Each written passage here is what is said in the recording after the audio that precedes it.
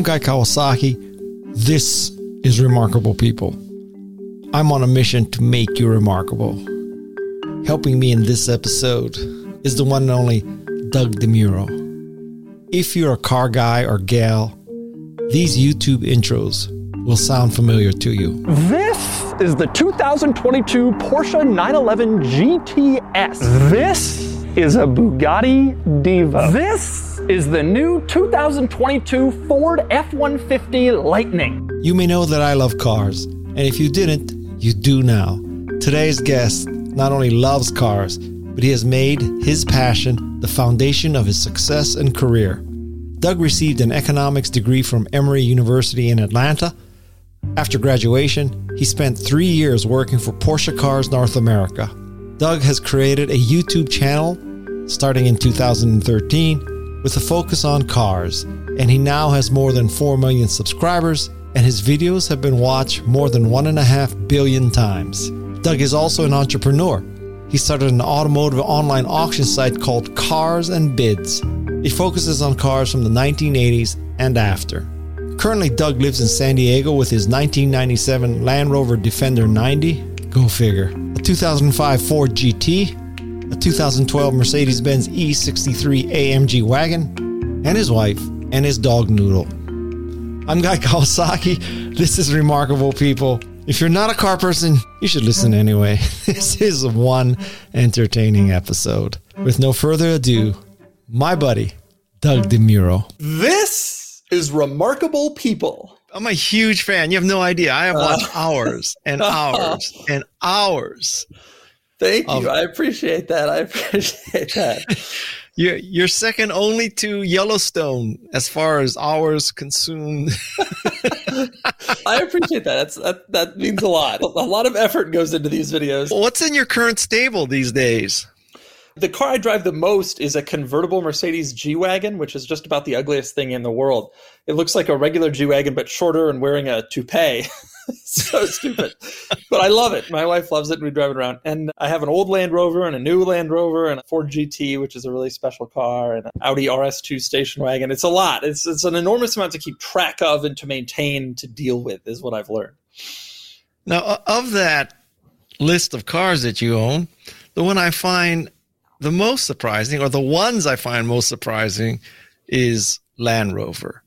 Now, why would you buy a Land Rover given its reliability reputation? Well, the old one is just a cool car, and old cars in general kind of break, and that's just kind of how it is. Yeah, but the old Land Rover is bad too. And so that car has been very special. I use that as like my wedding getaway car, and we had our honeymoon, and I'll always keep that probably. The new one, I don't know. Land Rover does have a lot of issues, and I've had Land Rovers in the past that have had a lot of issues, but new cars in general, even Land Rovers, are not really so bad. And that's certainly true of my new Land Rover. I've already done 26,000 miles in that car in a year, and it's been fine.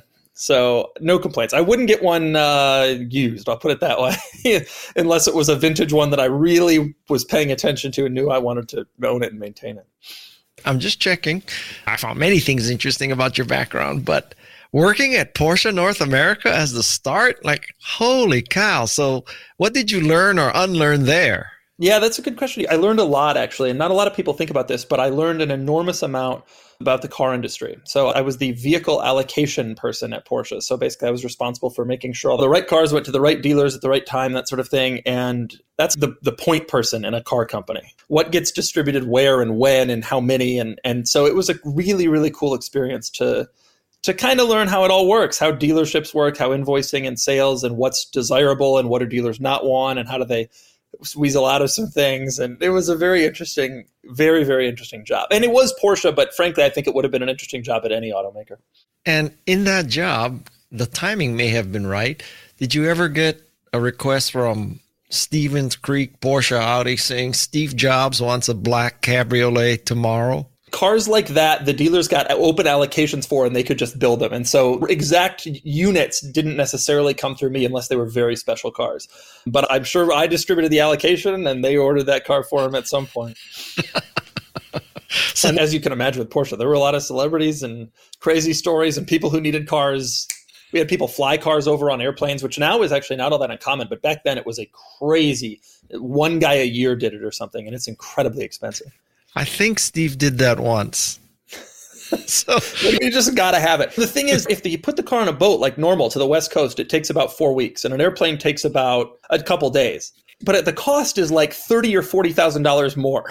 So if you're paying 30 or 40 grand for a few weeks, it's just insane to me. It'd be nice. I knew someone very highly placed in the Audi organization. And back then it was Porsche Audi together. Yeah. And so once I was about to buy a Porsche, and I told the guy, will you go contact PCNA and tell him it's Guy Kawasaki who wants one? And so he did that. He said, he talked to the general counsel of Porsche at the time. And he said, my friend, the general counsel said that everybody who buys a Porsche is special.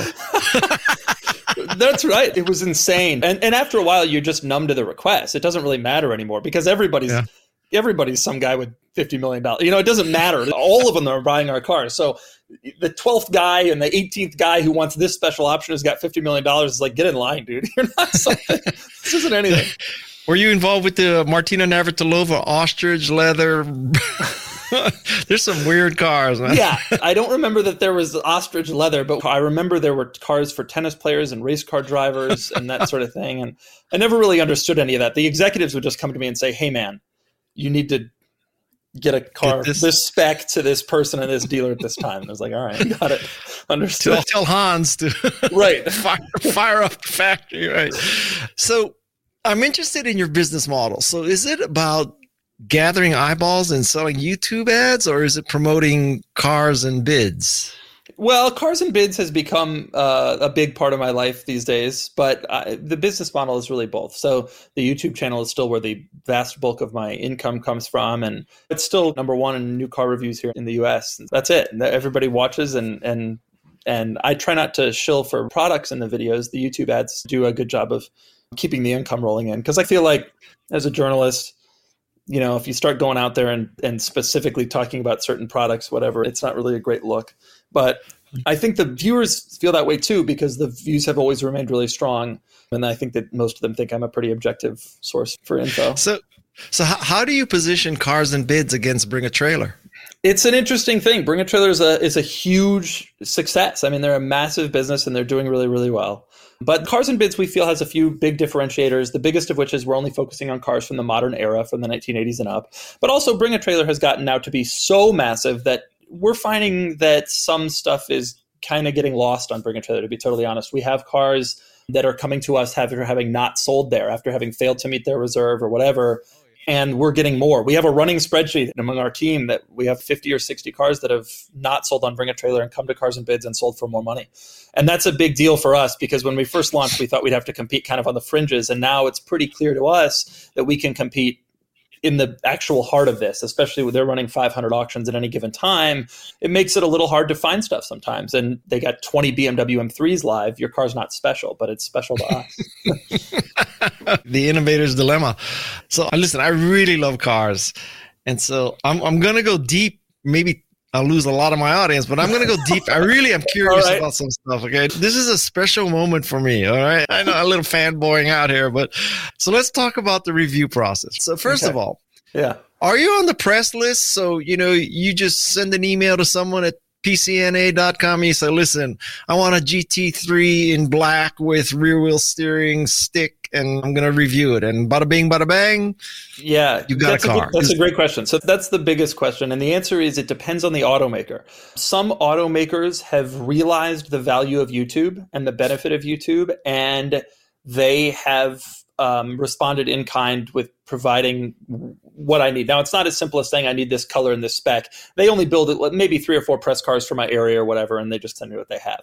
But some automakers haven't. And some automakers, it's still a fight. And sometimes it's still a big fight. And sometimes I just give up and go to dealerships who do understand. All the dealers understand, because they're dealing with the customer day to day, and they know how much the customers are watching videos in order to make car decisions. But the automakers, some of them, maybe half, are still in a world of print media and don't really get why some guy wearing shorts on YouTube is someone that's important. And I don't mind. That's fine. I'm not here to convince them. I've convinced their customers. And to me, that's all that really matters. I will find the car one way or another. I just need to keep getting viewers to come in, and eventually they'll all come around. I would say about half of them have figured it out and are in my world. You want to name names who doesn't get it yet? Let me think. Just narrow down the country. It's not that simple. You would think it is, but it isn't that simple. I have not had an enormous amount of luck with Mercedes-Benz, which is funny because I've owned a lot of Mercedes-Benz cars. However, Audi and Porsche, they get it. They understand, perhaps because they're going after younger buyers in Porsche's case, or because they have younger buyers in Audi's case. And so they understand the benefit of that. And it goes that way throughout. The big three American automakers are pretty good, but it can be hard to shake stuff loose. Tesla, of course, doesn't even have a PR team. You got to find a guy who has one. But I'm pretty good. I've gotten pretty good at that. And the Japanese, I don't know, it's kind of 50-50. And Nissan has never really done much with me, but their cars aren't that desirable, so I've never really worked that hard at it. It hasn't really mattered all that much. Up to about a year and a half ago, I was a Mercedes-Benz brand ambassador from the corporate, not America. It was like Roger Federer and Guy. Yeah. And that's the only time that's the only time my name is mentioned in the same sentence. But I could have helped you a year and a half ago. So I mean, I'm in contact with all the automakers, but it's just a question of priority, right? It's a question of some of these automakers, they'll get Doug a car eventually, but the car's been out for 6 months by then. And I don't wait. I openly will tell automakers, if you're not going to give me one, I'm going to go to a dealer. And they don't like that. They really don't like you circumventing their process, but I don't really care what they like. My goal is to get the cars to the people as fast as possible, because obviously speed matters in our business. And so, if they say to me, hey, we wish you hadn't gone to the dealer for that car, we could have had you a better spec, we could have given it to you for longer. My response is, I got the video up a month sooner, and that mattered. That was a big deal to the audience. Partially based on your review, I just picked up Ioniq 5 all-wheel drive limited. So if you can't get one of those, you can have mine. I actually have one of those coming in a couple of weeks, which I'm really excited for, because I filmed that walk around of it, which was cool, but I haven't gotten to drive it. So I'm really excited to drive it and check it out. Have you ever wanted to get a Peace Van, which is a Metris upgraded to be a weekend camper? I have one of those. I have two of those, actually. I think about that stuff. And actually, vans are so hot right now. That's like the thing right now. I'm trying to get through as many vans as I possibly can. We're selling them like crazy on Cars and Bids, and they get crazy views on YouTube too. Vans are everybody wants to be in vans right now. If you want a Metris converted to a weekend camper from Peace Vans, I have two. Feel free. I'll be my pleasure and honor to let you use it. What are you doing with both of them? Like you're using one. What do you do with the second one? It's a long story. So I got one, and then my son loved it. So I said, I don't want to fight him for it. So I bought another one, and now he says, so anyway, it's a long story. I got two right now. So if you want one, let me know. Okay. Now, a serious question. So how much can a car reviewer say negative without worrying about, oh, shit, Mercedes is not going to send me the next car if I say that the EQS looks like a deflated jellyfish? I mean, what's going to happen? You don't like how it looks? I like how the EQS looks, but I'm in the minority. There's no question most people hate it. But I think it's cool as hell. I finally saw one, actually just a normal one on the road the other day, and I'm like, I love it. That's a good question, and I don't know what the answer is quite. I have at times clearly said things that the automakers didn't like, and I was not early in the list to get a car next time. But again, to me, it doesn't matter all that much because I have other outlets where I can get the cars from. The dealers don't seem to really care all that much. And at the end of the day, I got hundreds of private owners email me every single day. And obviously, they're not going to be the first person to get the car. Yeah. But if I have to wait a month because I said something bad that was true, so I wait a month to get a private owner's car, then I'll do that. It doesn't matter to me that much. Now, some of these journalist outlets, the media, they can't really do that. The press cars are kind of their golden goose. And so I do worry about sometimes the truth aspect of some of my colleagues' reviews. I have to ask you, why do you stand in the back of the car? Because the car is the most important thing. It's not me. And it's interesting. There's some distinction. Some people stand in front of the car, and I'm not the video. You're here to watch the car. And I really believe that. People like me to an extent, but if you go and watch some of my lesser viewed videos, like people don't like me enough to watch a Pontiac Vibe review. They want to watch the car. That's what they're here for. That's it. In your Harley Davidson, I don't know what model truck that is, the Harley truck. Yeah, you just see your head. That was an ad, but I remember that. Some of those vehicles, I guess I should maybe stand in front of some of those. I've never actually even thought about it. Part of the problem is that I wear shorts in every video, and people just hate that. And so standing behind the car allows me to at least conceal the shorts in the intro, and by the time they get inside the car, they're hooked. If I stand in front of the car, they turn it on, they're like, look at this jackass wearing shorts. I don't need any of this. Okay. Now,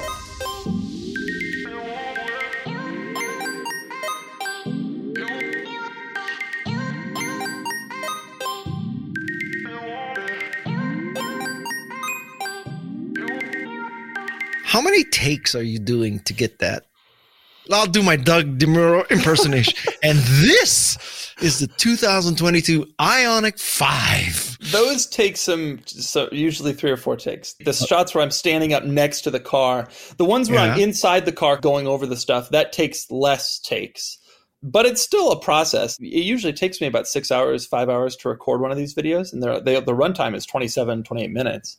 So it's a real thing. And the automakers sometimes, hey, we'll give you 2 hours with this car. Hey, we'll give you an hour with this car. And so that's not, okay, then what? You going to give me another 3? People think, oh, hey, can you come to my house and film a video in 45 minutes? The video is only 25 minutes long, so you must be able to. No, that's not how it works. It takes a long time. It took you 15 minutes to explain the Targa roof. So I know. I know it's you can't complicated. Do the whole That roof is complicated. I always wondered. It was like magic. It was like, how does the top go up and it go back? I never really understood, but I get it. And 20 years from now, people are going to regret buying a Targa. There's just no. I wonder about that. I wonder about that a lot about all the cars that I film. How are these things going to hold up? How is the tech going to hold up? How are these complicated processes going to hold up? I think about that all the time. An Ioniq 5 is cool, but would you want to own that thing in 20 years? I don't know. Battery's depleted. The tech is not new. And this is coming from the guy who buys 2 Land Rovers, but I digress. Hey, the new Land Rover, the one that is my daily driver car, I got an extended warranty on that because you have to with Land Rover. And when about 20,000 miles before that warranty ends, that car is gone. I don't want any part of that. So that's a good question. Do you recommend people buy the extended warranty? Only if they're buying a car that is absolutely known for its horrible reliability and if the warranty is coming from a reputable company. I bought it from the warranty came directly from Land Rover, so I'm pretty confident. And if you actually plan to own the car that long, I will own this car to 100,000 miles or 75 or whatever. But a lot of people buy them thinking they'll own it forever. I'm going to have this car forever. And then they end up selling it in a year and the warranty's not used and they can't get their money back. And don't do that. Now, you said the end product is 30 minutes. There's 6 hours of recording. How many hours of editing is there? I think 3 or 4. I think my editor is down to about 3-4 hours. And then obviously getting to the car, which isn't always easy. Sometimes they're local, which is great. And sometimes tonight I'm driving up to Thousand Oaks, which is like 4 or 5 hours from me to film a car tomorrow morning. And so that's overnight hotel stay and 10 hours on the road. And so it's not always that easy. So if you shoot it tomorrow, when does it hit YouTube?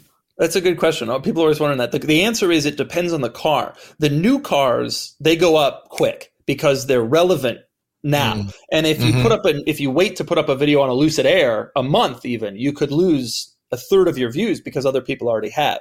But an older car, and some of the people whose older cars I film, they get upset, like, where's my video? And it's like, well, it doesn't matter. It doesn't matter if your 1990s car goes up today or a year from now. It's going to get the same views because its relevance is no different.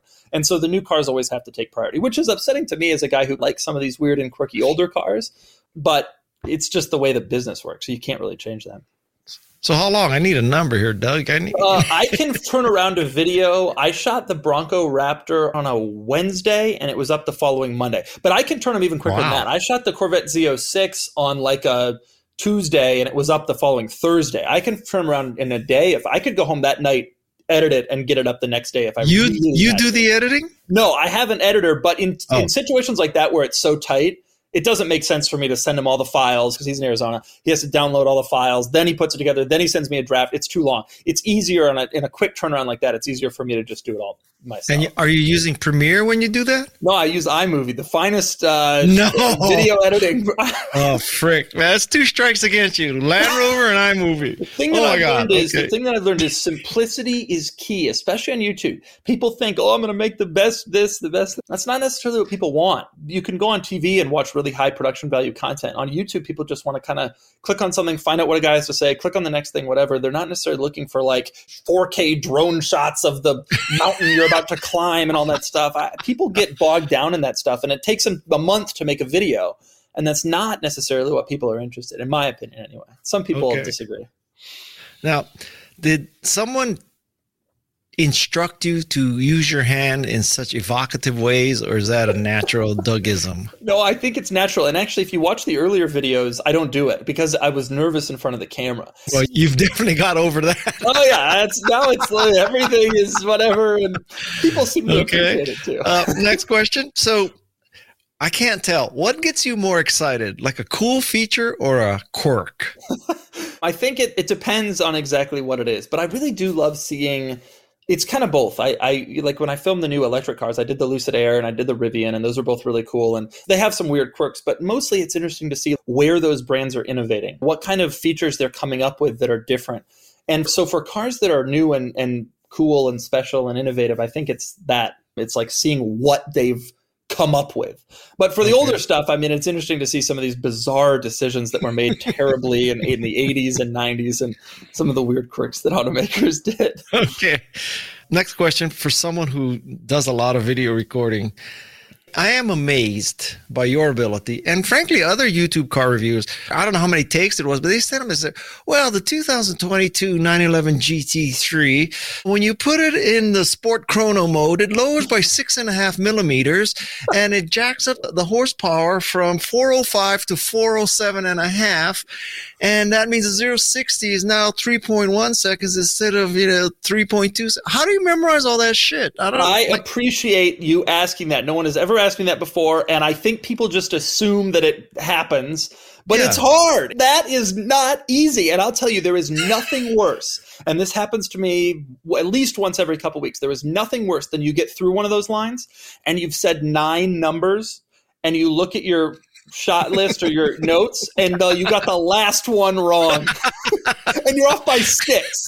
And you just know that you're going to get nailed on it in the comments. So you got to go back and you got to do the whole thing again. And so in your mind, you're thinking 400, 403, 6.4 seconds, right. 6.8. And those are the numbers you got to hit. And people will often say to me, well, your delivery is this, that, like, why do you talk too slow, too fast? It's because in my mind, I'm just thinking about these numbers.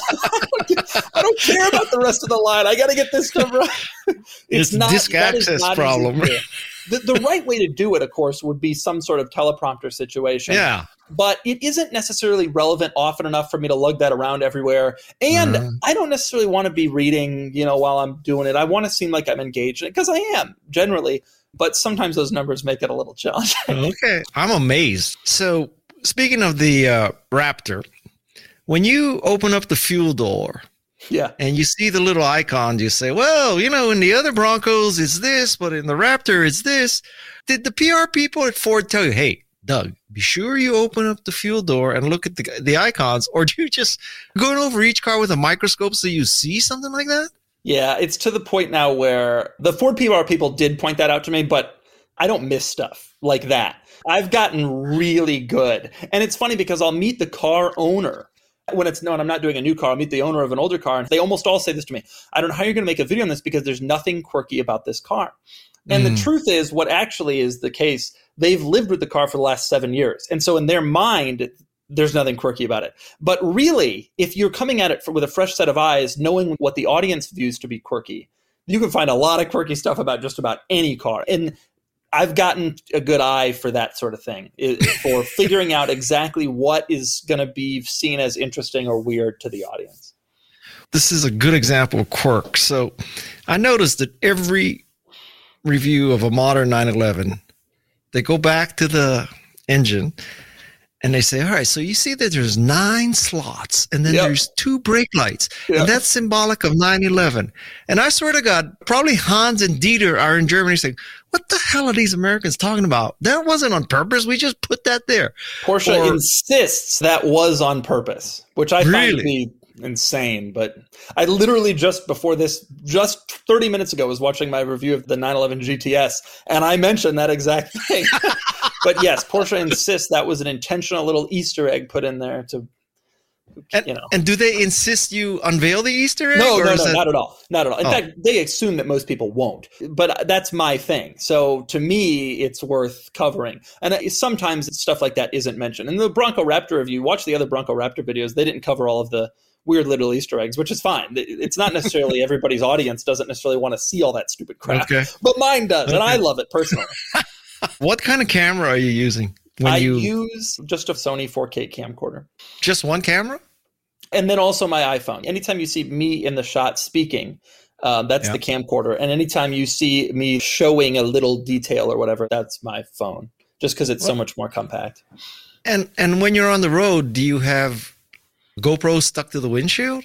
No, I just use a RAM mount, like a motorcycle mount with my phone, and that's it. No GoPros. Oh my God, really? It's a low-tech, simple setup, but it seems to work. Yeah. And I will point out one important thing is that my viewers don't care quite as much about the drive as they do about the little quirks and stuff. If I really was doing like a hardcore performance drive, wanted to show every aspect of the car, I would bump up the production value.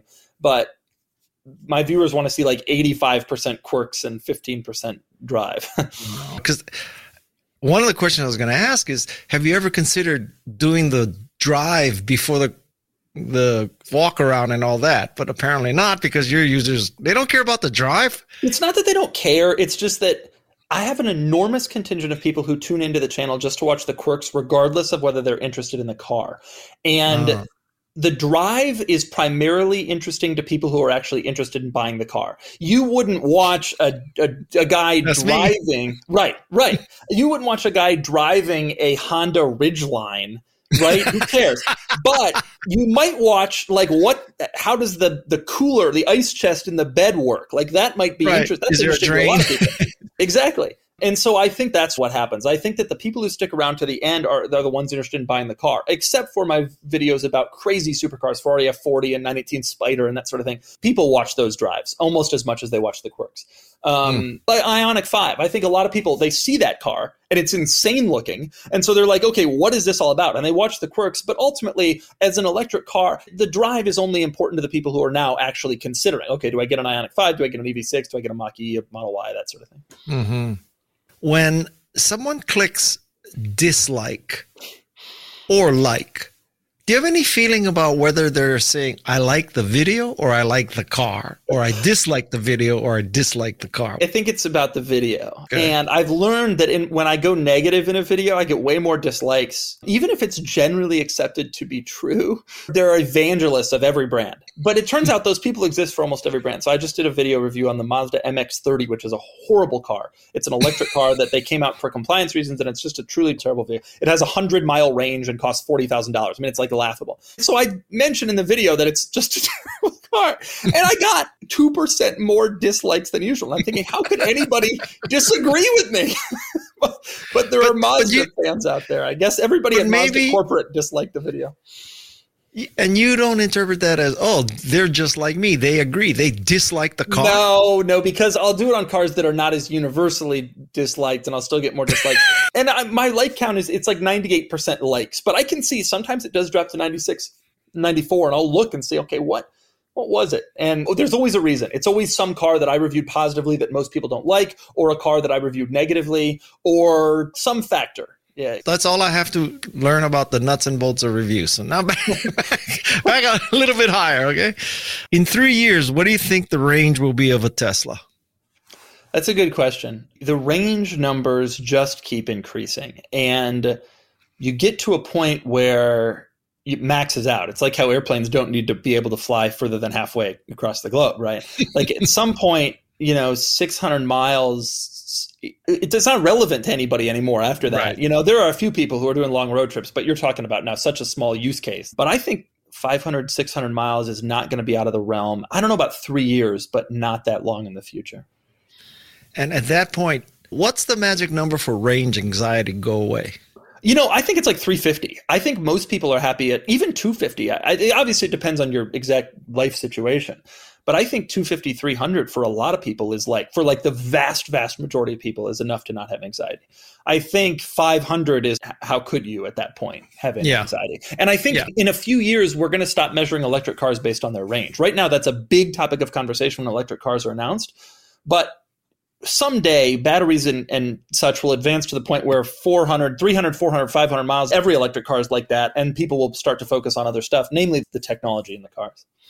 Having been an owner of Ioniq 5 for about 3 weeks now, the first 3 times I went to a public charging station, I could not get the charging station to work. Interesting. And so I think the biggest issue is, I live in the Santa Cruz area. If I were driving to, let's say, LA, I wouldn't take the Ioniq 5 because I don't know if Electrify America or EVgo along the way is going to work. And the apps have like reviews of the charging station. And sometimes the Electrify America, it'll even tell you in the app, hey, this one is down or whatever. But I had a similar problem. I had a Rivian for a week and I don't have a charger at my house yet. And I went to a public charger and it worked fine, but it was like janky and I had to plug it in 3 times while I was charging. And that's not a realistic solution. I will say, last year I reviewed a McLaren Speedtail, which is a $3 million crazy exotic car. It's one of the coolest cars I've ever reviewed.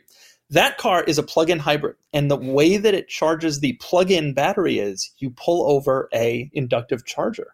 And you position the car correctly on the inductive charger and it begins charging the battery. And I don't know if this is the future. There are a lot of limitations with that particular car, but to me, that seems like the best way to solve this problem.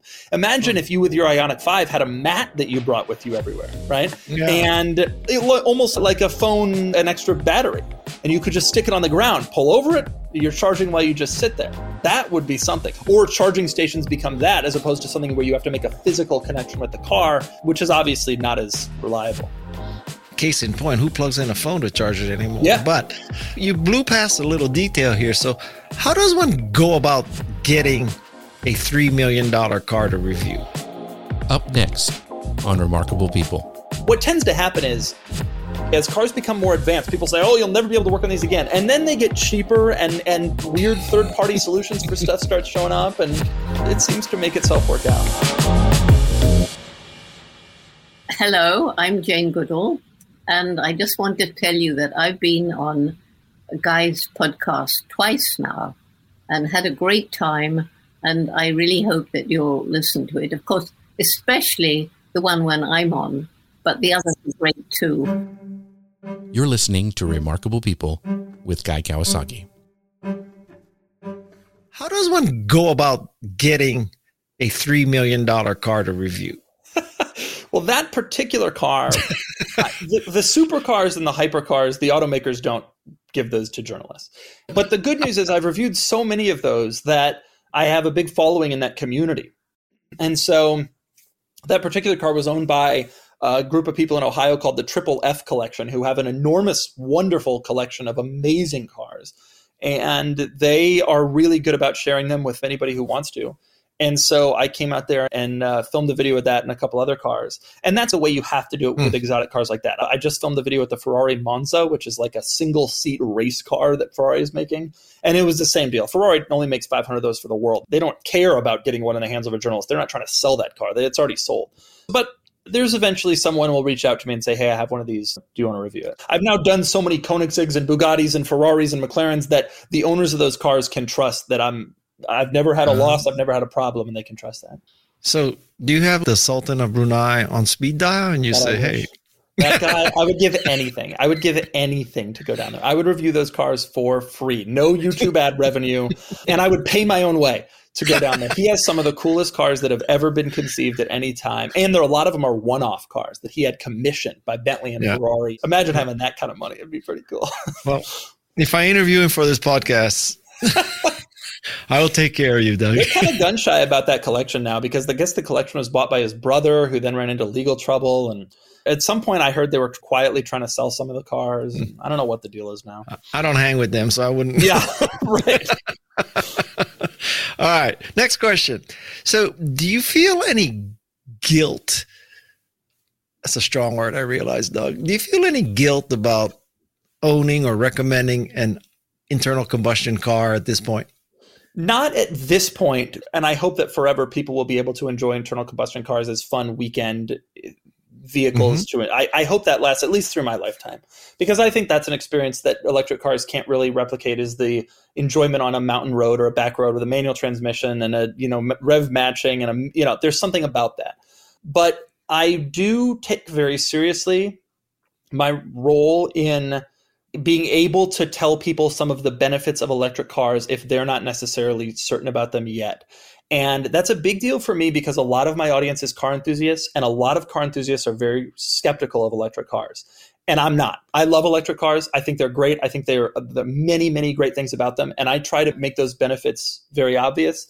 and I try to explain it very clearly. And this year, my car of the year was an electric car that Rivian. 2 years ago, it was the Model 3 Performance. And so I do try to make it a very big part of the channel. To the extent that I should do more or feel guilt about it, I'm not there yet, just because there are still so many internal combustion cars, and that's still such a high percentage of the market, and I just have to go where the viewers are. But I think in a few more years, I'm going to start trying to convince even more people to start to make that switch. And I think, frankly, the automakers are doing a good job of themselves. They're making desirable electric cars. Yeah, the Ioniq is highly desirable. It's the infrastructure that's the problem, in my humble opinion. Honestly, cost is a problem too. There's electric pickup trucks now, but most of them cost $100,000. That's not feasible for people who are looking at a Toyota Tacoma. And I think that as cost comes down too, people will start having less of an excuse not to have one. Now, do you have any qualms about naming a brand new truck from a brand new company as Car of the Year?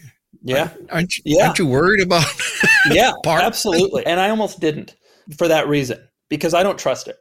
And they have a lot of defenders, as does Tesla and Lucid. But I don't trust any of those companies. Tesla has already proven that part supply is a bit of a challenge. You get into an accident with a Tesla, there's horror stories all over the internet. There's horror stories all over the internet of people who are just trying to get simple services done and can't do that with their Teslas. It's hard to upstart a car company. It just is. Yeah. Production is hard. It's one thing when you're making an app. It's hard to make a car. And to provide the network and the repair network and the accident repair network and the part supply network, it is really tough. And so, yeah, I have some qualms about Rivian. Now, Rivian has an enormous amount of investment from some legacy brands that I take seriously. And so as a result of that, I take Rivian more seriously than I take some of these other electric startup companies. The car is incredibly good. And so I have a strong hope that they will be able to get production going and that they will get these out to people and everything will be fine. But yeah, I definitely think about that. Now, the car, they're having trouble with production. So this is a good question because it's newsflash. They were saying in June they would have these on the road. I follow the Rivian hashtag on Instagram, and I got my Rivian today. And you click on the profile, and they work at comms at Rivian. Oh, they work at battery development at Rivian. I don't know how many of these are being sold to actual people right now, and it seems like it's going a lot slower than they thought. What is your advice for the best first car for a teenager? Safe and reliable. That's it. Which is what? I don't know. It depends on your budget, I guess. But you can't go wrong with a Toyota or a Lexus or a used, obviously. New if you have the budget for it, for sure, because safety is the biggest thing, I think, with a kid. They all crash their cars. And so if you can get your kid a Civic or whatever, do that. Or it doesn't matter. Just the safest, most reliable car you can possibly get. That's what you should be getting your kid. And do you think that they should start with a stick or forget it? Sticks are just dinosaurs. No, yeah, it's over. No point? Nah, no point. Not even in Europe. People used to say, well, at least you need to learn how to drive a stick in case you go rent a car in Europe. That used to be the big thing for Americans would say. But last few times I was in Europe, they gave me an automatic without me even asking for it. It's becoming even more and more common in Europe, which is a shame. I love driving manual, but it's not relevant in today's world unless you're an enthusiast. And what about the concept of, God forbid, you want to do work on your own car? I think that's dead. It's not dead because there are still so many internal combustion engine cars, and some of them are still relatively simple, but it will die, right? You got to figure as electric cars permeate. I mean, Porsche is a great example. The rear of those Porsches, the 992, you can't get in an engine anymore in a 911. You can open a flap where you can fill it with fluids, but there's no more. It's going to be harder and harder to work on cars yourself, but I don't think it's going to be impossible for a long time. And I think people find a way. What tends to happen is, as cars become more advanced, people say, you'll never be able to work on these again. And then they get cheaper and weird third-party solutions for stuff starts showing up, and it seems to make itself work out. Okay. Do you think all this lane keeping assistance and adaptive cruise control and LiDAR and all that stuff, you think it's making us better drivers or worse drivers? It's a good question. The truth is it probably doesn't matter because it's making us safer in the sense that it's there. It's probably making us worse drivers you and me on a day-to-day basis, but it's probably making road use safer. And that's more important. I'm going to give you a little lightning round. Okay. Okay. So it's A or B. All right. Plaid or GT3? Wait, do I get a pick? What is my life situation? My current life situation? Plaid. Yeah, whatever. I have a baby. Plaid. I'm not asking if you're the Sultan of Brunei. I mean, both. No, the plaid. I would get a plaid. I'm not as obsessed with the GT3 as a lot of people. Okay, cabriolet or Targa? Targa, definitely. PDK or 7-speed? Depending on your use case. For me, it would be a manual. Okay. RS3 or M2? M2. Wow. I think I know the answer to this one. Ford 150 Lightning or Rivian? Rivian, but I do love the 150 Lightning, and it's a lot cheaper, the Ford. Okay. iOS or Android? iOS, but I don't Mac have a strong preference. Mac. I use Mac for everything. iMovie and all that. Which model Mac? I have a MacBook Air that I got 3 days ago because the prior one broke. Oh. Michelin Pilot or Pirelli P0? I don't care that much about tires, but my friends tell me the Pilot Sport is the one, so that's what I have on my sports cars. Okay. Ioniq 5 or EV6? Ioniq 5. I actually just reviewed the EV6. The video's not up yet because it's next week, the driving embargo. They're the same, but the Ioniq 5 is just cooler. It just looks so cool. I love it. Okay. AMG GT or SL? AMG GT, for sure. Really? Yeah, the new SL seems appealing, but I haven't driven it yet. But prior SLs have been such old man cars, and AMG GT is a fun, exciting thing. Are you into the smooth, bubbly kind of design or the angular Ioniq 5 kind of design? I think I've moved past the smooth. I like weird. I'm around cars all day, every day. And that's all I do and think about. So I like weird. And so when someone comes out with something like the Ioniq 5, I'm like, yes, this is what I'm looking for. This is so bizarre that it turns heads. That's what I want. And honestly, that car is getting a ton of praise in the press right now for its design. And Hyundai and Kia both have done such great things with design that I think that hopefully that car proves that other automakers should follow suit and maybe take some more risks. Do you think South Korea is the new Germany? It seems like it, right? The Kia Telluride is the hottest SUV on the market, and it has been since it came out 3 years ago because it's gorgeous. And the Hyundai version, the Palisade, is also attractive. The Ioniq 5 is like that. The Stinger, so many Kia and Hyundai models are so attractive. Now, part of the reason for that is they hired Germans to design the car. But it seems to have worked, so... Here's a personal question. I'm going to offer you a favor here. So... Now, don't take this as an insult, but would you like me to have someone design a new YouTube header for you? What? You don't like my fantastic green YouTube header that I've had for the last 5-8 years? It's brilliant. I'll take that as a no. I actually have a guy who does design because he does my thumbnails, which for my non-car reviews when I'm just sitting in the garage. And everybody loves these thumbnails. And he's always like, come on, let's do something new. But I don't really care. Okay. Just thought I'd offer. And by the way, this is a mystery to me. So what happened to more Doug? You know, that's an interesting question. A lot of people wonder, and I'm going to send them a link to this podcast every single time I get asked this going forward. Yeah. Okay. The YouTube algorithm is a beast, and trying to figure it out is a challenge. And I devote an enormous amount of time and spreadsheets and charts and graphs to doing just that. And what I learned was that it seemed to me that I was getting similar views or more views by putting those more Doug videos on my main channel. And also I get a higher ad rate on my main channel because it has so many more subscribers and a larger reach and that sort of thing. Last spring, I took the risk of taking some of the more Doug videos and putting them on my main channel just to see what would happen. It's sort of an experiment. And what happened was they have performed better and they have gotten more money and they haven't been a detriment to the videos on the main channel. And so I think that was the right call. So I still do those more Doug videos, but they show up now on Sundays on my main channel. I went to the More Doug last night and there's nothing at the home. There's nothing on the playlist. There's nothing on the video. What happened? It's crazy to imagine abandoning a channel with 750,000 subscribers. Yeah. But the other channel has 4.5 million subscribers and the videos are just doing better. And I have the percentages and everything. It seems like I'm getting something like 20% or 30% more views and making at least 30% more money by putting those same exact videos on my main channel. And so it is sad because I can't do some of the creative stuff that I was doing on More Doug. I reviewed some houses. That was interesting. Yeah. But at the same time, if you're smart about it, it's just a better way to do it. And I've realized that I can use some of these weekend videos to do like second reviews of cars where I've already reviewed the main version of it or something. You know, when a 911 comes out, I've reviewed that, and the GT3, then the GTS comes out, and I can do that on Sunday, still on my main channel, but in sort of a shorter format. And that's the right way to do it, I think. I would say that it's working. Yeah. So far, so good. We'll see. We'll see how the next few years go. Although there's no more air-cooled 911s, but okay. So I have but one last request for you. First of all, I have to say, I really enjoyed this. Can you tell? Yeah. And I don't want to slam the competition, but I watched you on a podcast, a YouTube, whatever, where you were the guest. And this was fairly recently. I can't remember what the name of it was, but the guy would not let you talk. I think that there are some podcast hosts who get into it because they want to get their info out into the world. And I think that's not necessarily always the best way to do it. And I try to explain that to people. Amateurs aren't as good. That's just kind of the reality of it. But some are really good and some aren't. I've been on a lot of podcasts, and it's interesting to get the variety. I'm all about the guest. I appreciate that. I'm all about the car. That's why I stand behind the car.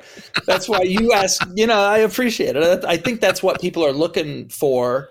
But sometimes it's, the podcast host, it's a little bit tough for them to keep that in mind. They got a microphone. They want to speak. I thought you were going to say, oh, yeah, guy, I've been meaning to get around to redesigning that header. So, yeah, go ahead. Knock yourself out. All right, I'll do that. No, I got a guy named McMike is his name. He's in DC, wait, I'll have him do it. He's going to do a great job. Okay. And then people all hate it. So I thought you'd say yes to that. Then I was going to ask you for a return favor. So I'm going to ask you for the return favor anyway, because I'm just that kind of guy. All right. What do you got? So I want to record you saying, maybe even multiple takes, the Doug, this is remarkable people. Can you do that for me? Yeah. Do you want me to do it right now or later when I'm standing in front of the car? Right now. All right. Ready? Yeah. This is remarkable people. Oh, I love that.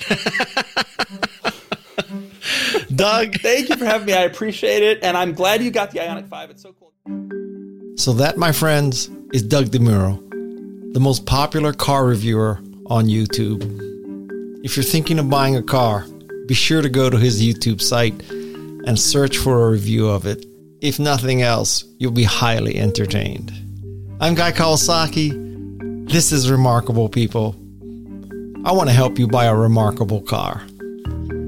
My thanks to my team, Jeff C., Shannon Hernandez, Peg Fitzpatrick, Luis Magana, Alexis Nishimura, and Madison Nismer. Until next time, keep the pedal to the metal. Aloha and mahalo.